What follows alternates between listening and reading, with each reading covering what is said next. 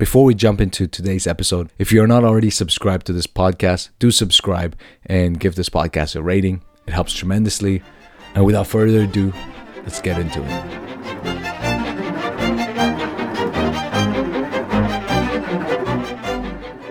And it has been obvious to me for as long as I can remember that whatever it is, I am that. And whatever I am is also what stars and galaxies, space and energy are. My whole work in religion and philosophy has been to convey this feeling to others and to show that our apparent separateness from what there is and all that there is arises, in the main, from our failure to notice space as a vital reality, which is just as important as the negative pole in an electric circuit. Although this feeling has not protected me from a vast amount of folly and confusion, just as it would not restore sight to a blind man, it has nevertheless delivered me from basic existential anxiety. It is simply that I think people would be much happier and more at home in this world if they felt as I do, that I have no other self than this whole universe. I am not controlling it volitionally any more than I am controlling my autonomic nervous system. And at the same time, it is not befalling or happening to any separate me as its observant victim. There is simply the whole process happening of itself, spontaneously, and with every pair of eyes, it takes a fresh look at itself. This happening is what I call God, and what is essentially is beyond all possible conception. I feel it most intensely in a stillness of mind where words and ideas are not running around in my brain. This is an excerpt from In My Own Way, an autobiography by Alan Watts. And Alan Watts is a philosopher and the one who popularized Buddhist, Taoist, and Hindu and Zen philosophy in the West. He's inspired and influenced some of the greatest thinkers and inventors of our time, including Joseph Campbell, Eckhart Tolle, George Lucas, and Steve Jobs. And in this autobiography, there are quite a lot of familiar names that pop up. Christmas Humphrey, D.T. Suzuki, Aldous Huxley, and Timothy Leary. So I came across Alan Watts for the first time quite a few years ago. And in one of these lectures, there was something that he said when he was trying to teach his listeners the idea that this whole universe that you're experiencing, this whole reality that you're experiencing is and possibly an illusion. Or you have to remember Watts is a Buddhist. What he says is this: imagine you could dream 75 years, and in this dream, you could dream anything you wanted. What would you dream? Right? You would probably dream that you could do whatever you wanted, all your wishes, all your wants, you would attain. After having done this for multiple days, weeks, and after a few months, what will happen is that you will get bored of this dream, because in your dream, you're doing exactly what it is that you wanted, and you're getting everything that you wanted just as you wanted it to happen. So then, as a dreamer, you will get bored, and through this boredom, you will want to inject some form of thrill, some form of excitement, some adventure. So then you'll start to do more dangerous things, right? Things that will put your life on the line. Something that will make you feel alive. Because, after all, you can dream 75 years in a single night. So then your dreams will start to get more adventurous, more dangerous. But again, after a while, this is going to get boring to you. What will happen then is that the next time you dream, is that you will dream of the life that you are currently living. A life where you have forgotten that you are the dreamer, that you have forgotten that you are the one you can dream whatever dream you wanted. Because this dream that you are living in, this life that you are living in, is the sort of dream that one would dream if you wanted to experience life in all its fullness. Because here you have forgotten that you are the dreamer, that you are the one who puts yourself in this situation. So when I heard this for the first time, I had never heard anything like this before. And that was what got me interested in Alan Watts. And I'd listened to quite a few of Watts' lecture before. And so when I picked up in my own way. I was very curious to learn more about him, to see things from his perspective, because one thing you learn about Alan Watts is that he lived quite a paradoxical life. When you're listening to his lecture, you realize he's wise, he is down to earth. But then when you learn about his life, at least for me, I couldn't understand how a mystic, a great teacher, would struggle so much with his addiction to alcohol. And why and how he continuously lived what he would admit an Epicurean lifestyle. And eventually, he would die in his cottage as a result of his alcoholism. Though the circumstances of his death is still unknown because his body was cremated 3 hours. And so when I began to read in my own way, I started to see that Alan Watts was obviously a much more complicated man.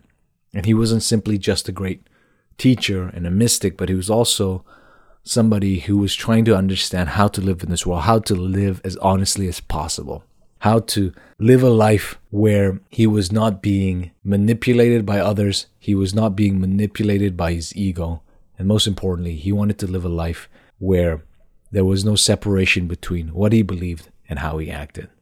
And he obviously doesn't do this perfectly, which we'll see. But I think that is the beauty of life, in that we are all, in one sense, like Alan Watts. We all live a sort of paradoxical life. So very early on in the book, he says, "For my life has been an attempt to reconcile what are supposed to be opposites, and my name, Alan, means harmony in Celtic and hound in Anglo-Saxon. Accordingly, my existence is, and has been, a paradox, or better, a coincidence of opposites. On the one hand, I am a shameless egoist. I like to talk, entertain, and hold the center of the stage, and can congratulate myself that I have done this to a considerable extent by writing widely read books, by appearing on radio and television, and by speaking before enormous audiences. On the other hand, I realize quite clearly that the ego named Alan Watts is an illusion, a social institution, a fabrication of words and symbols without the slightest substantial reality, that it will be utterly forgotten within 500 years, if our species lasts that long, and that my physical organism will shortly pass off into the dust and ashes, and I have no illusion that some sort of proprietary and individual soul, spook or ghost, will outlast it. That is our whole life. Our life is to reconcile the light and the shadow. Right? That Confucius, when he says that when you get to the age of 65, you should be where what you desire in your heart and what is right are the same thing, and that they align fully. And that, I think, is what Alan Watts tries to do his whole life. Whether he succeeds or not, we don't know. And this plays very strongly in him trying to bridge the Western philosophy and Eastern philosophy, Eastern religion and Western religion.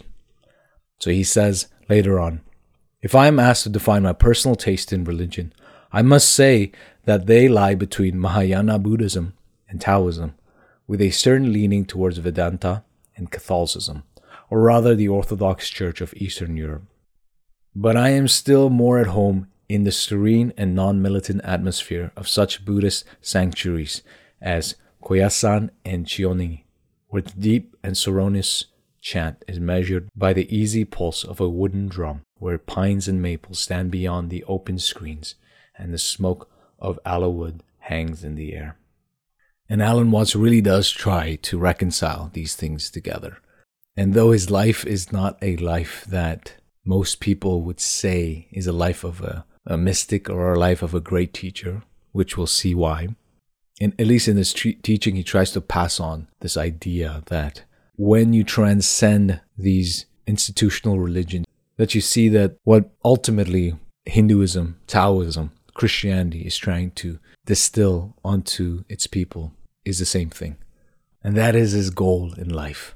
So he says, "My own work, though it may seem at times to be a system of ideas, is basically an attempt to describe mystical experiences, not of formal visions and supernatural beings, but of reality as seen and felt in a silence of words and minding."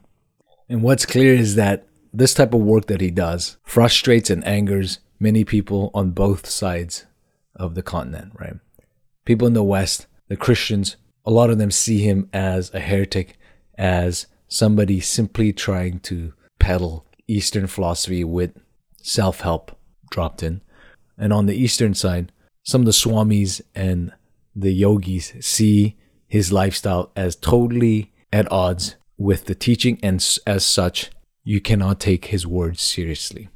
And this is a lesson for us because people look at your life and will judge you based on your life and how you live your life. And hence, it is important to live a life that is consistent with what you teach and what you say you practice. But Alan Watts tries to separate himself from the actions that he takes. And I think partially that's because he sees everything as an illusion. He sees Alan Watts, the individual, as an illusion. Because the idea within Hinduism is that all is an illusion and that the only reality is Brahman. And so for Watts, from reading this autobiography, it seems like he is able to make that separation, make that jump between the life that he lives and the teachings that he imparts, because he doesn't see it as contradictory. So he says in the middle of the book, "My vocation in life is to wonder about at the nature of the universe. This leads me into philosophy, psychology, religion, and mysticism, not only as subjects to be discussed, but also as things to be experienced, and thus I make an at least tacit claim to be a philosopher and a mystic. Some people therefore expect me to be their guru or messiah or exemplar, and are extremely disconcerted when they discover my wayward spirit or elements of irreducible rascality, and say to their friends, how could he possibly be a genuine mystic and be so addicted to nicotine and alcohol, or have occasional shudders of anxiety, or be sexually interested in women, or lack enthusiasm for physical exercise, or have any need for money?" So what you're seeing is him trying to separate his teachings from his life. And then later on page 263, he says, "I make it very clear to those who attend that my role is more that of a physician than of minister, for the former works to get rid of his clients, and the latter to keep them in a permanent following."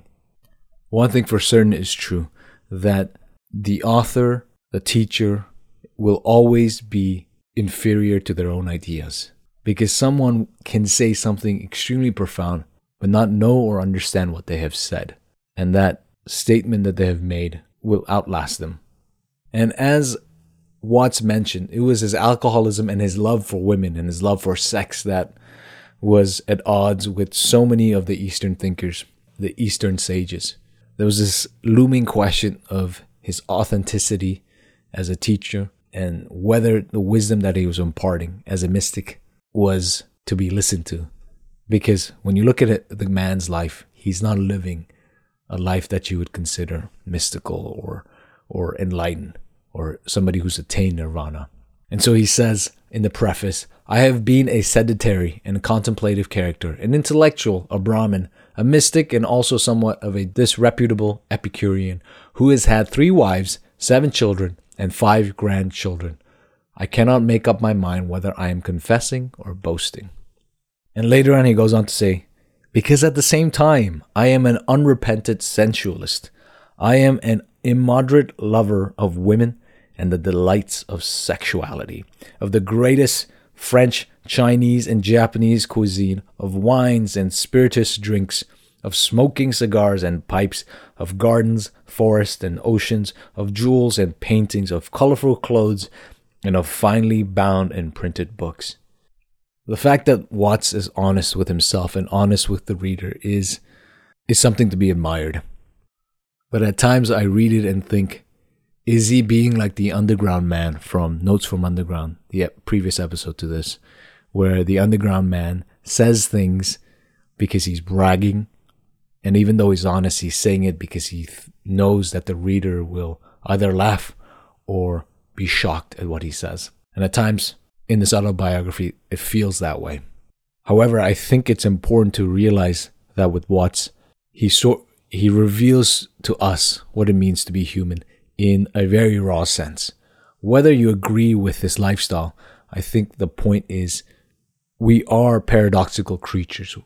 again, to bring up Notes from the Underground, Dostoevsky, through The Underground Man, says, human beings are irrational because at the height of when you know that something is not good for you, that is precisely when you go and do it. Yet I don't think that is an excuse to not live a life that is worthy of emulating, and that it is not in line with what your beliefs are, what your teachings are. And it's interesting because his own peers were split on this issue about Watts' life and Watts' teaching.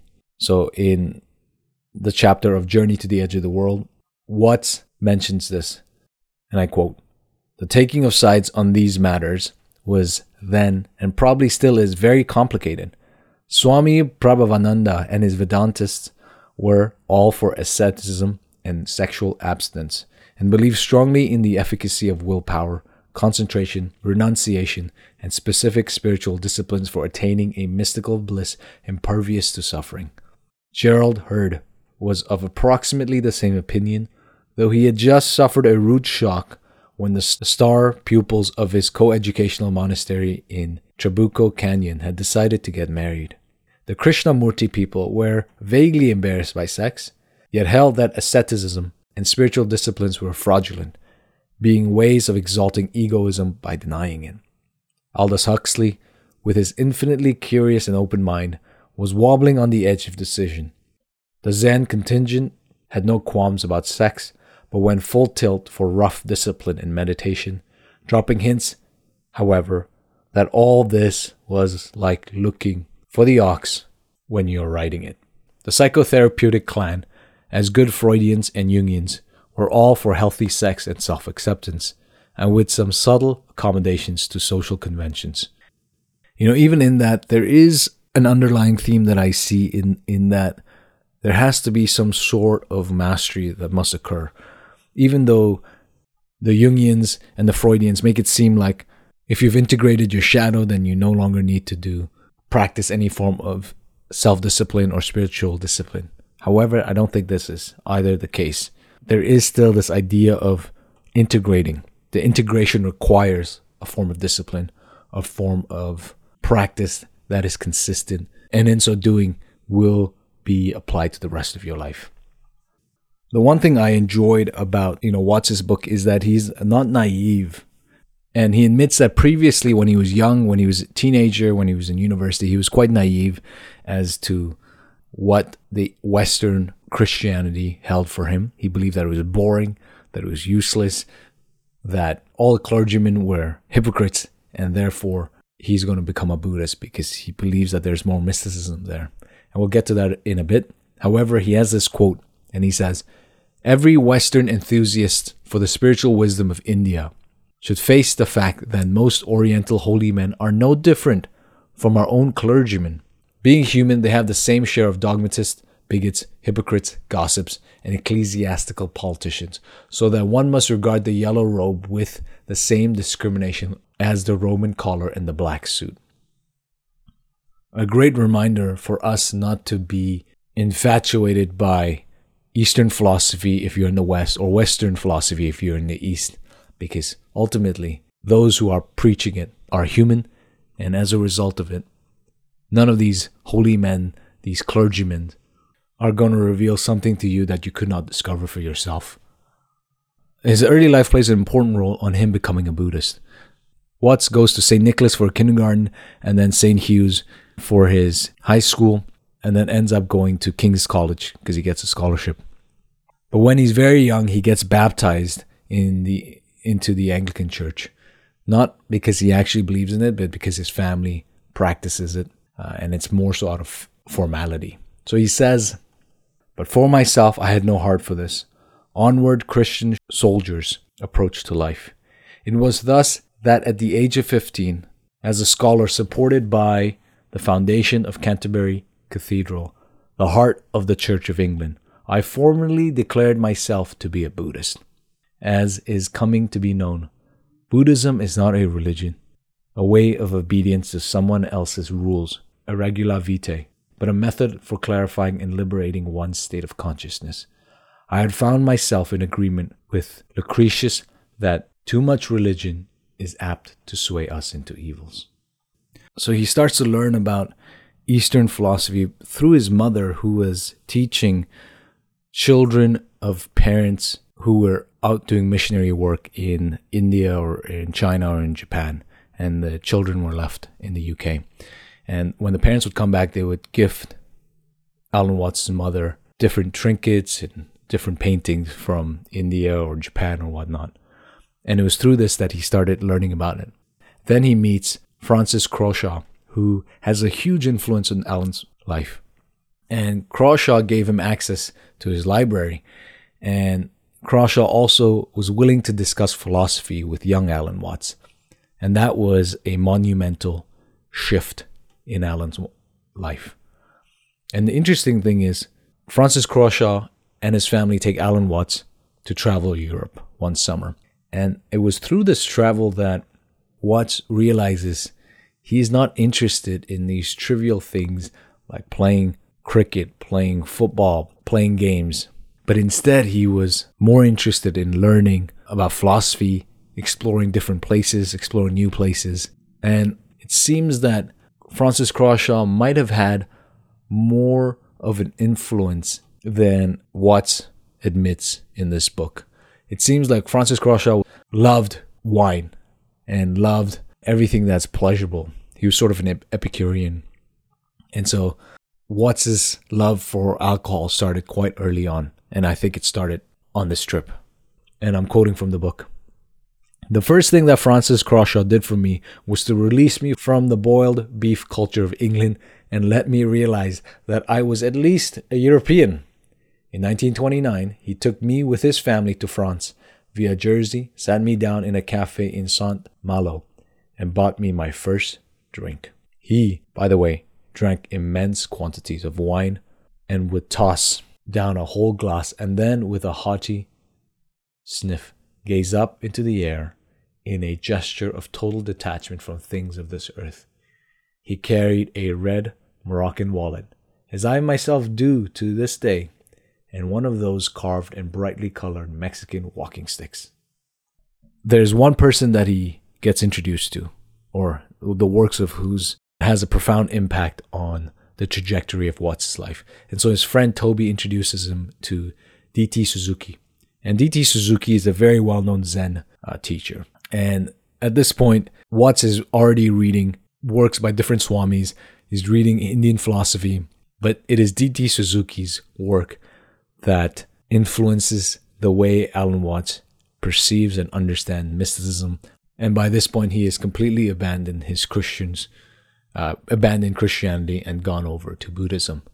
However, later on in his life, Watts admits that he might have thrown the baby out with the bathwater when he rejected Christianity, because he goes on to read Eckhart, the original Eckhart. He goes on to read Thomas Aquinas and some of the great mystics, and realizes, he says, that the style of Christianity offered to us children contained no hint of mystical experience. And yet the paradox comes back. Even though he's rejected Christianity, he goes on to say, I was still overly impressed with the spiritual authority of the Western and Christian traditions, and was trying desperately to come to terms with my own cultural history.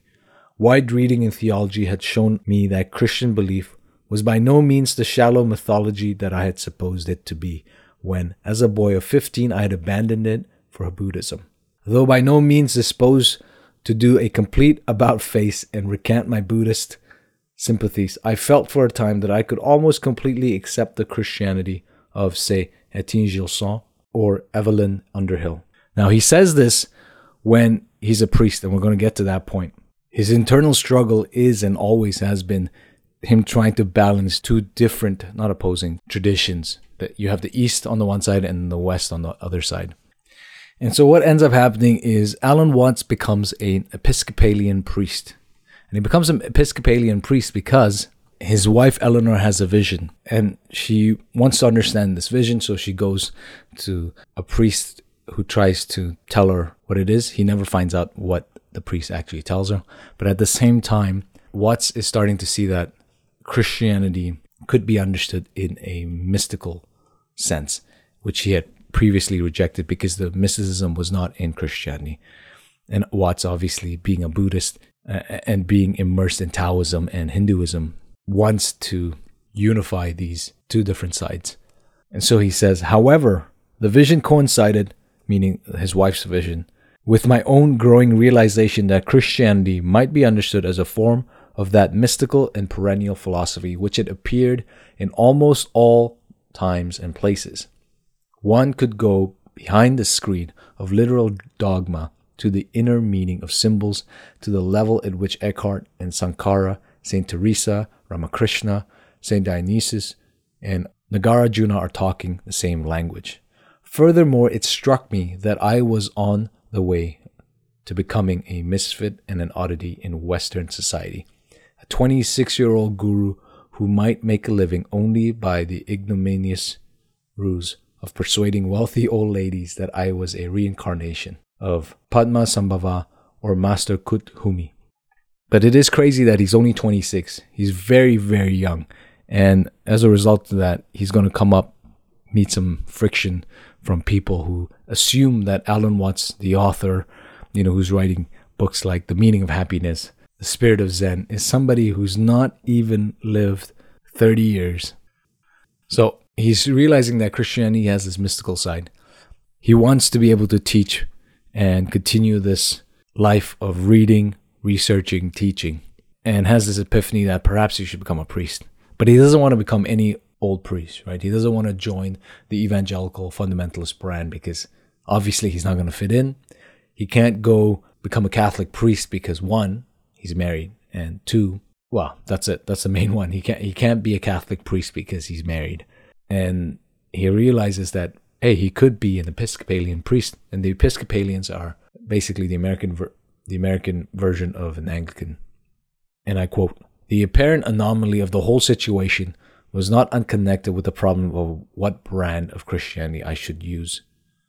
Being married, I could not become a Roman Catholic priest, quite aside from my objection to a denomination which puts the virtue of obedience higher than the virtue of charity. As for standard Protestants, Presbyterian, Methodist, Congregationalist, and Baptist, it would afflict me with its folksy lack of color.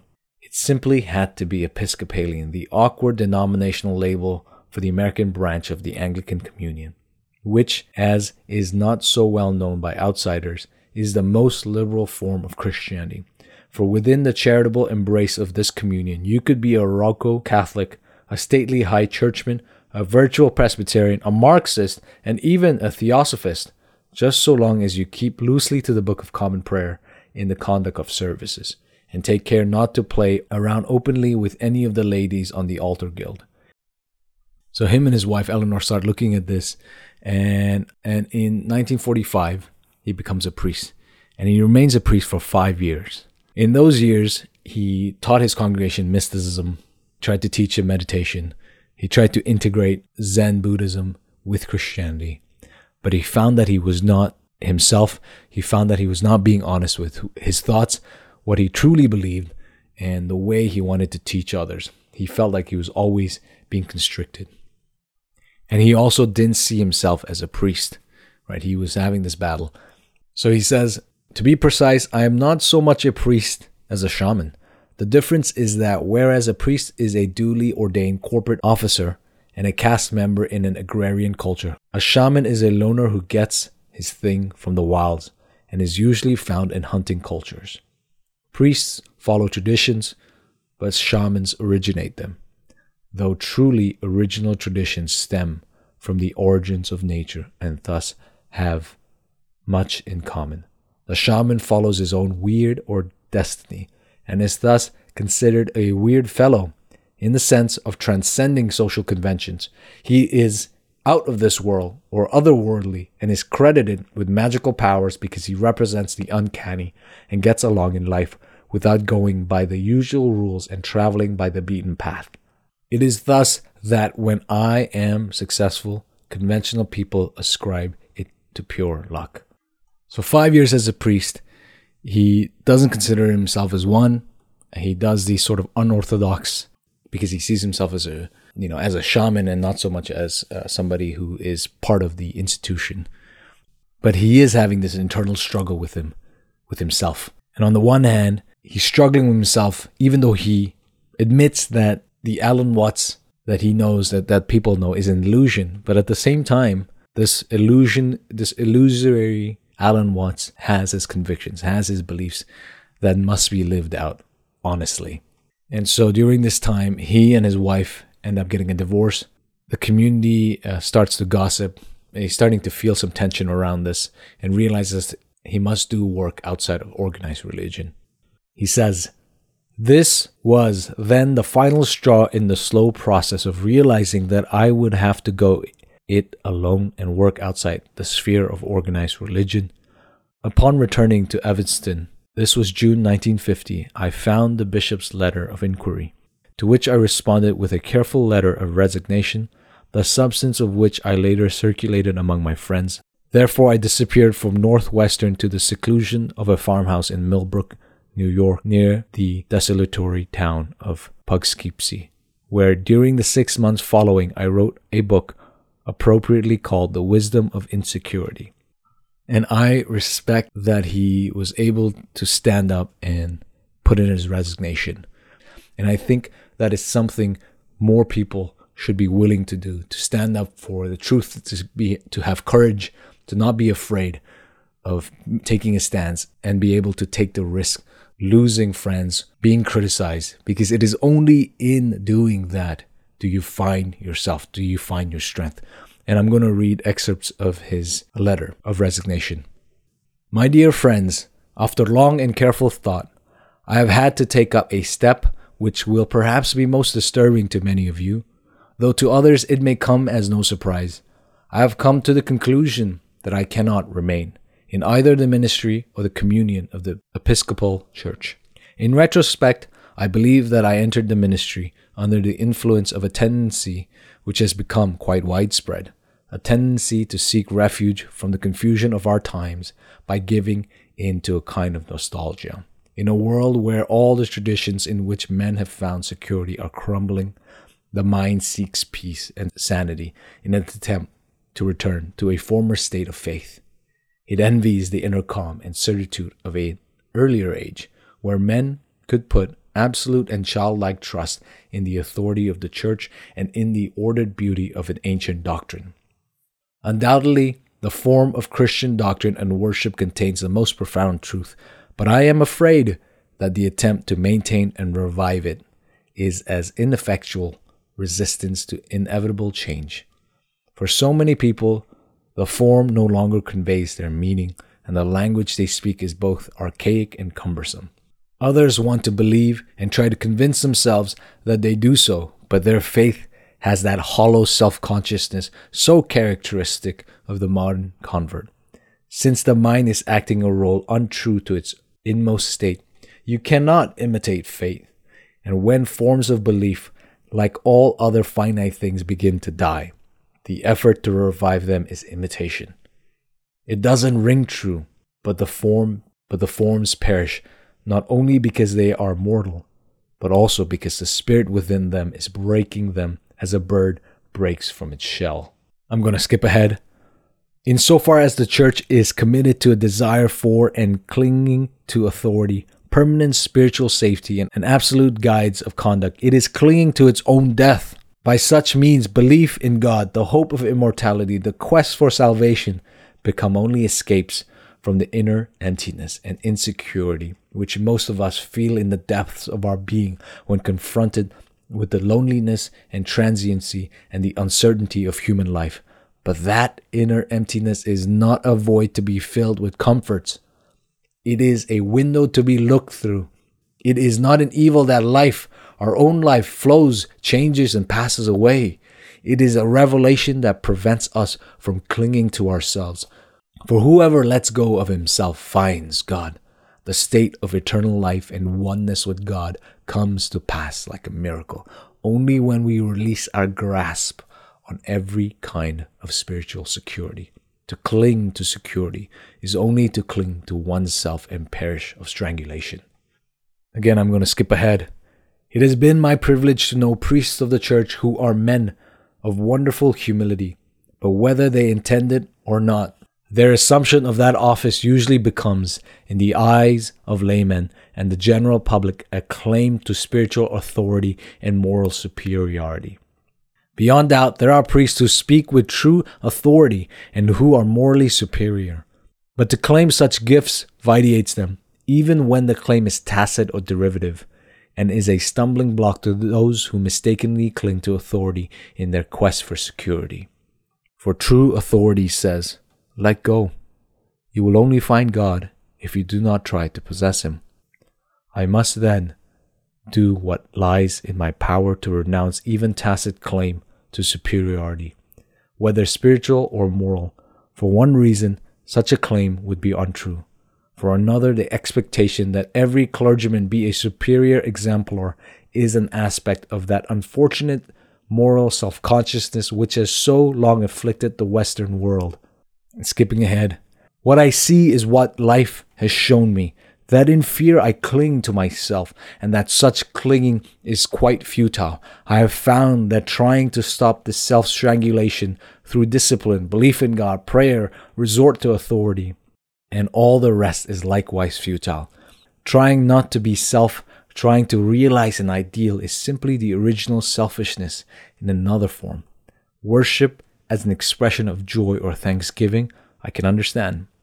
But spiritual exercises or moral disciplines undertaken to raise oneself by one's own spiritual bootstraps are absurd, for they are based on the illusion that the I who would improve is different from the me who must be improved. And to ask for the grace to be so improved is merely an indirect form of the same thing. The more clearly I see this, the less choice I have in the matter. I cannot go on doing this. The more I am aware of the futility of myself trying not to be selfish, of the contradiction of myself even desiring or asking not to be selfish, or to love where I do not love, I have no choice but to stop it. And yet, at a deeper level, the more I see the futility of myself clinging to myself, I have no choice but to stop clinging. In this choiceless bondage, one is miraculously free. For where the actual possibility of I loving me is seen to be an illusion, the vicious cycle is broken, and there remains only the outflowing love which is called God. So that is the condensed version of the letter. It's much longer than this. I think that letter is very powerful, and I've read that letter now 3 times. And what struck out to me was how passionate he is, but also you could see that he was truly trying to be honest with himself, trying to be true to his belief and stand strong in his conviction. And I respect that, because I think that is the way we should be in our lives. And I'm glad that he put the letter in, but he also put in letters from friends who responded to it. So a priest responds to it, and then his other friend responds to it, and then later on, one of his friends who's a professor responds to it. And I think that's probably the most beautiful letter in all of it. So you should definitely go get this book and read that. So after he leaves the church, after he resigns, he goes on. He writes the book about insecurity, and he meets another woman, gets married. He goes and he starts teaching at the American Academy of Asian Studies, where he meets all sorts of people from different backgrounds. And he meets this one guy who becomes his friend, Swami Prabhavananda. And we've talked about Swami Prabhavananda because Swami Prabhavananda finds that the way Alan Watts lives is at odds with his teaching. And so there's an occasion where there's a tea party. And at the tea party, Swami Prabhavananda is there, his students are there, Krishnamurti students are there, Aldous Huxley is there, and they're sitting down having tea when all of a sudden one of Swami's students says, "Oh, Mr. Watts, I'd be so interested to know what you think about Krishnamurti." Just a brief aside, Krishnamurti, I'm going to do an episode on him later on this year, but he is an Indian philosopher. He was raised by the Theosophical Society in India to be a world teacher. He was considered a messianic figure who's going to bring enlightenment to the world. But then he later on goes on and rejects this whole movement. He rejects having students. He considers himself not a guru, not a teacher, and teaches that to be free, you have to be free of everything, authority, doctrine, everything. And only then in this pathless path do you find freedom. Krishnamurti is friends with Alan Watts. So Alan Watts responds to the student by saying, yeah, Murti is an interesting guy. I think he's understood the spiritual life. At which Swami says, yeah, Krishnamurti is interesting, but his teaching is very misleading. Right? He says that you can attain nirvana without actually doing any form of spiritual practice or yoga. And this isn't true at all. And this starts a little back and forth. And this back and forth is interesting as it reveals Alan Watts' position on this, which we've hinted at and talked about. So I'm going to read this.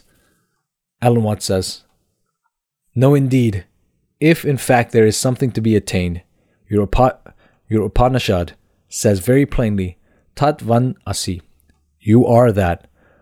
So what is there to attain? Oh, no, the Swami protested. There's all the differences in the world between being merely informed in words that this is so and realizing it truly, between understanding it intellectually and really knowing it. It takes a great deal of work to go from one state to the other state. And I personally agree with the Swami's position here, that there's a huge difference between knowledge and understanding. Right? You could have knowledge like the underground man, for example, had knowledge of what he was supposed to do, how to live a good life, how to live a moral life. But he didn't do any of that. He did the opposite. And one of the qualms that Nassim Taleb in Skin in the Game, in the episode we did, 003, he has with intellectuals and bureaucrats is they are simply people who have knowledge, right? Who talk but never practice. And he says, look, there's a big difference between somebody who talks and has knowledge but does not have understanding. That chasm, according to the Swami, requires a great deal of work, and that work is spiritual discipline. But to this, Alan Watts says, so far as I can see, the more people consider themselves to have made progress in such work, the greater their spiritual pride.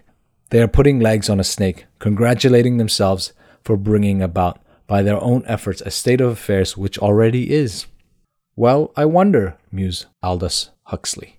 Isn't it rather curious that there has always been a school of thought in religion which attributes salvation or realization to an unmerited gift of divine grace rather than personal effort? Of course, said the Swami, there are those exceptional cases of people who seem to be born or suddenly endowed with realization, but we mustn't leave out of account the work that must have gone into it in their former lives. But that virtually cuts out the principle of grace altogether, I said. When Christians say that something comes about by the grace of God, Hindus and Buddhists say that it is so already and always has been. The self, Atman, is the Godhead, Brahman. It has always been so from the very beginning, so that your very trying to realize it is pushing it away, refusing the gift, ignoring the fact. But this is ridiculous, the Swami objected. That amounts to saying that an ordinary, ignorant, deluded person is just as good or just as realized as an advanced yogi. Exactly, I say. And what advanced yogi would deny it? Doesn't he see the Brahman everywhere and in all people and all beings? You are saying, said the Swami, that you yourself, or just any other person can realize that you are Brahman, just as you are, without any spiritual effort or discipline at all? Just so. After all, one's very not realizing is it in its turn also the Brahman, according to your own doctrine. What else is there? What else is real other than Brahman? Oh, Swami exclaimed, there was someone who came to Sri Ramakrishna with such talk, and he said, if that is your Brahman, I spit on it. Don't fool me. If you were truly one with Brahman and truly in Samadhi, you would be beyond suffering. You would not be able to feel a pinch.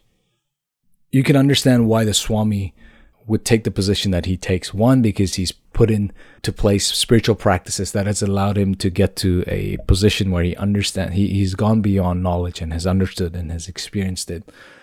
And Alan Watts, on the other hand, who we don't really know if he's actually experienced it, but to give him the benefit of doubt, he's able to experience it, the mystical form without having done any of the spiritual practices, which to me seems odd because historically in human history, there's always been this idea of spiritual practice, spiritual discipline to attain heights of consciousness, to have mystical experiences.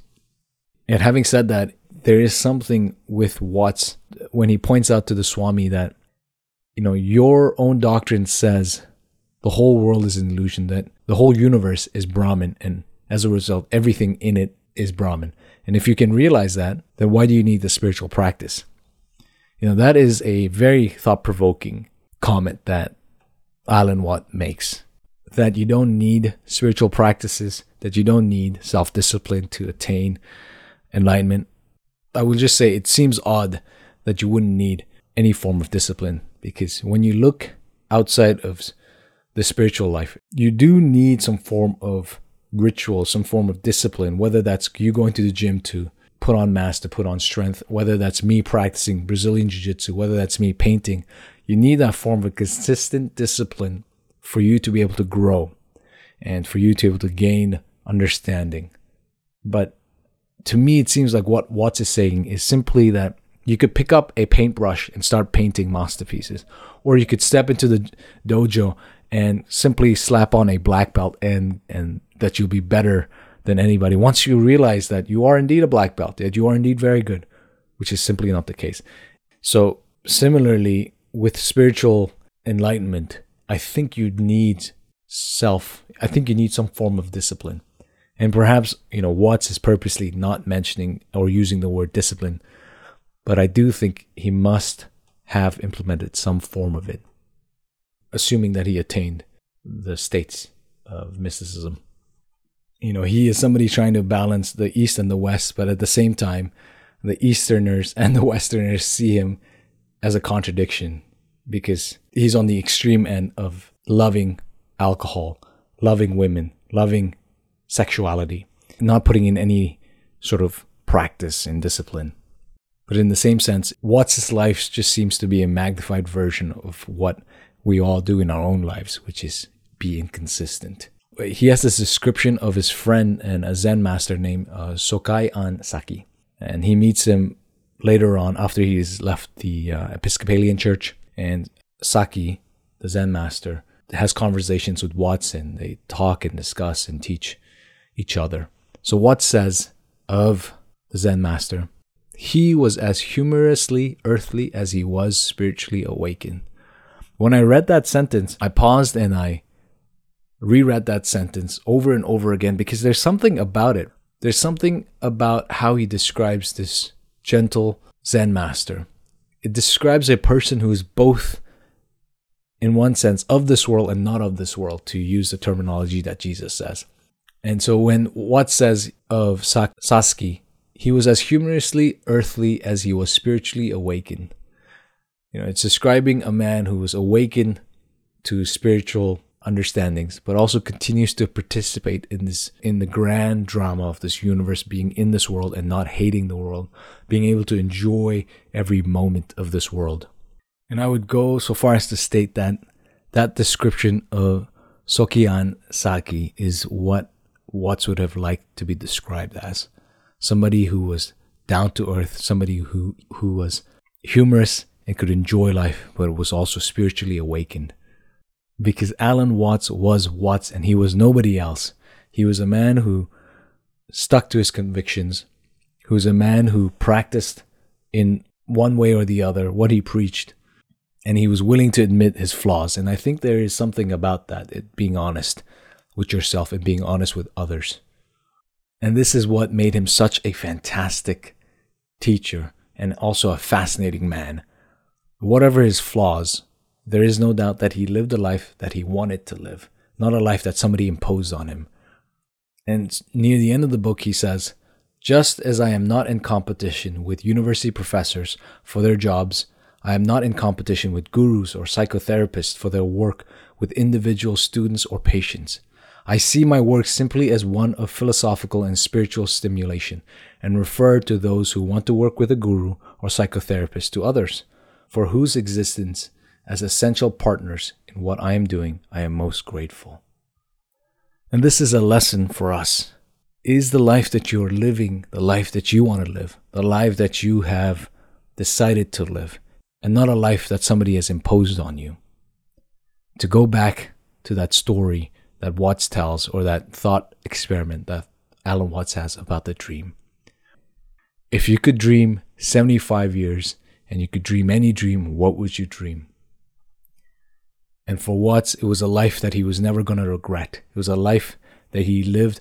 It was a life that he forged, a destiny that he forged for himself. And that's a lesson for us. Whether you're a creative, whether you are an artist, whether you are an entrepreneur, whether you believe this universe is an illusion, the reality of it is that this life is short. You are here one moment and you are gone the next moment. The challenge for us this week are two things. One is there are different ways that you can implement for meditation. And this is something that Watts realizes when he says, "Thus, after a few years of experiment with prayer, of trying quite earnestly to get into a Christian frame of mind under the dangerous assumption that it might be good for me, I went back to meditation, especially walking meditation, which I have always preferred to long periods of sitting. For one reason, when walking there is no need for others to know that you are meditating, and thus to feel guilty or embarrassed for not doing likewise." I personally am not a huge walker, but before I recorded this episode, I went for a walk in the afternoon, and that was very helpful to just clear my mind and think about what I was going to say. And the second is to be in the present moment. And it is something that Watts discovers in the book Abandonment of the Divine Providence by J.P. de Caussade, who is a 17th century Jesuit. And so when he quotes his book, it says, "If we knew how to greet each moment as the manifestation of the divine will, we would find in it all the heart could desire. The present moment is always filled with infinite treasures. It contains more than you are capable of receiving. The divine will is an abyss, of which the present moment is the entrance. Plunge fearlessly therein, and you will find it more boundless than your desires." And with that, I'll wrap. Thank you for listening to this episode. If you're not already subscribed, do subscribe and leave a rating on Spotify or Apple Podcasts. It helps tremendously. Till next week, peace.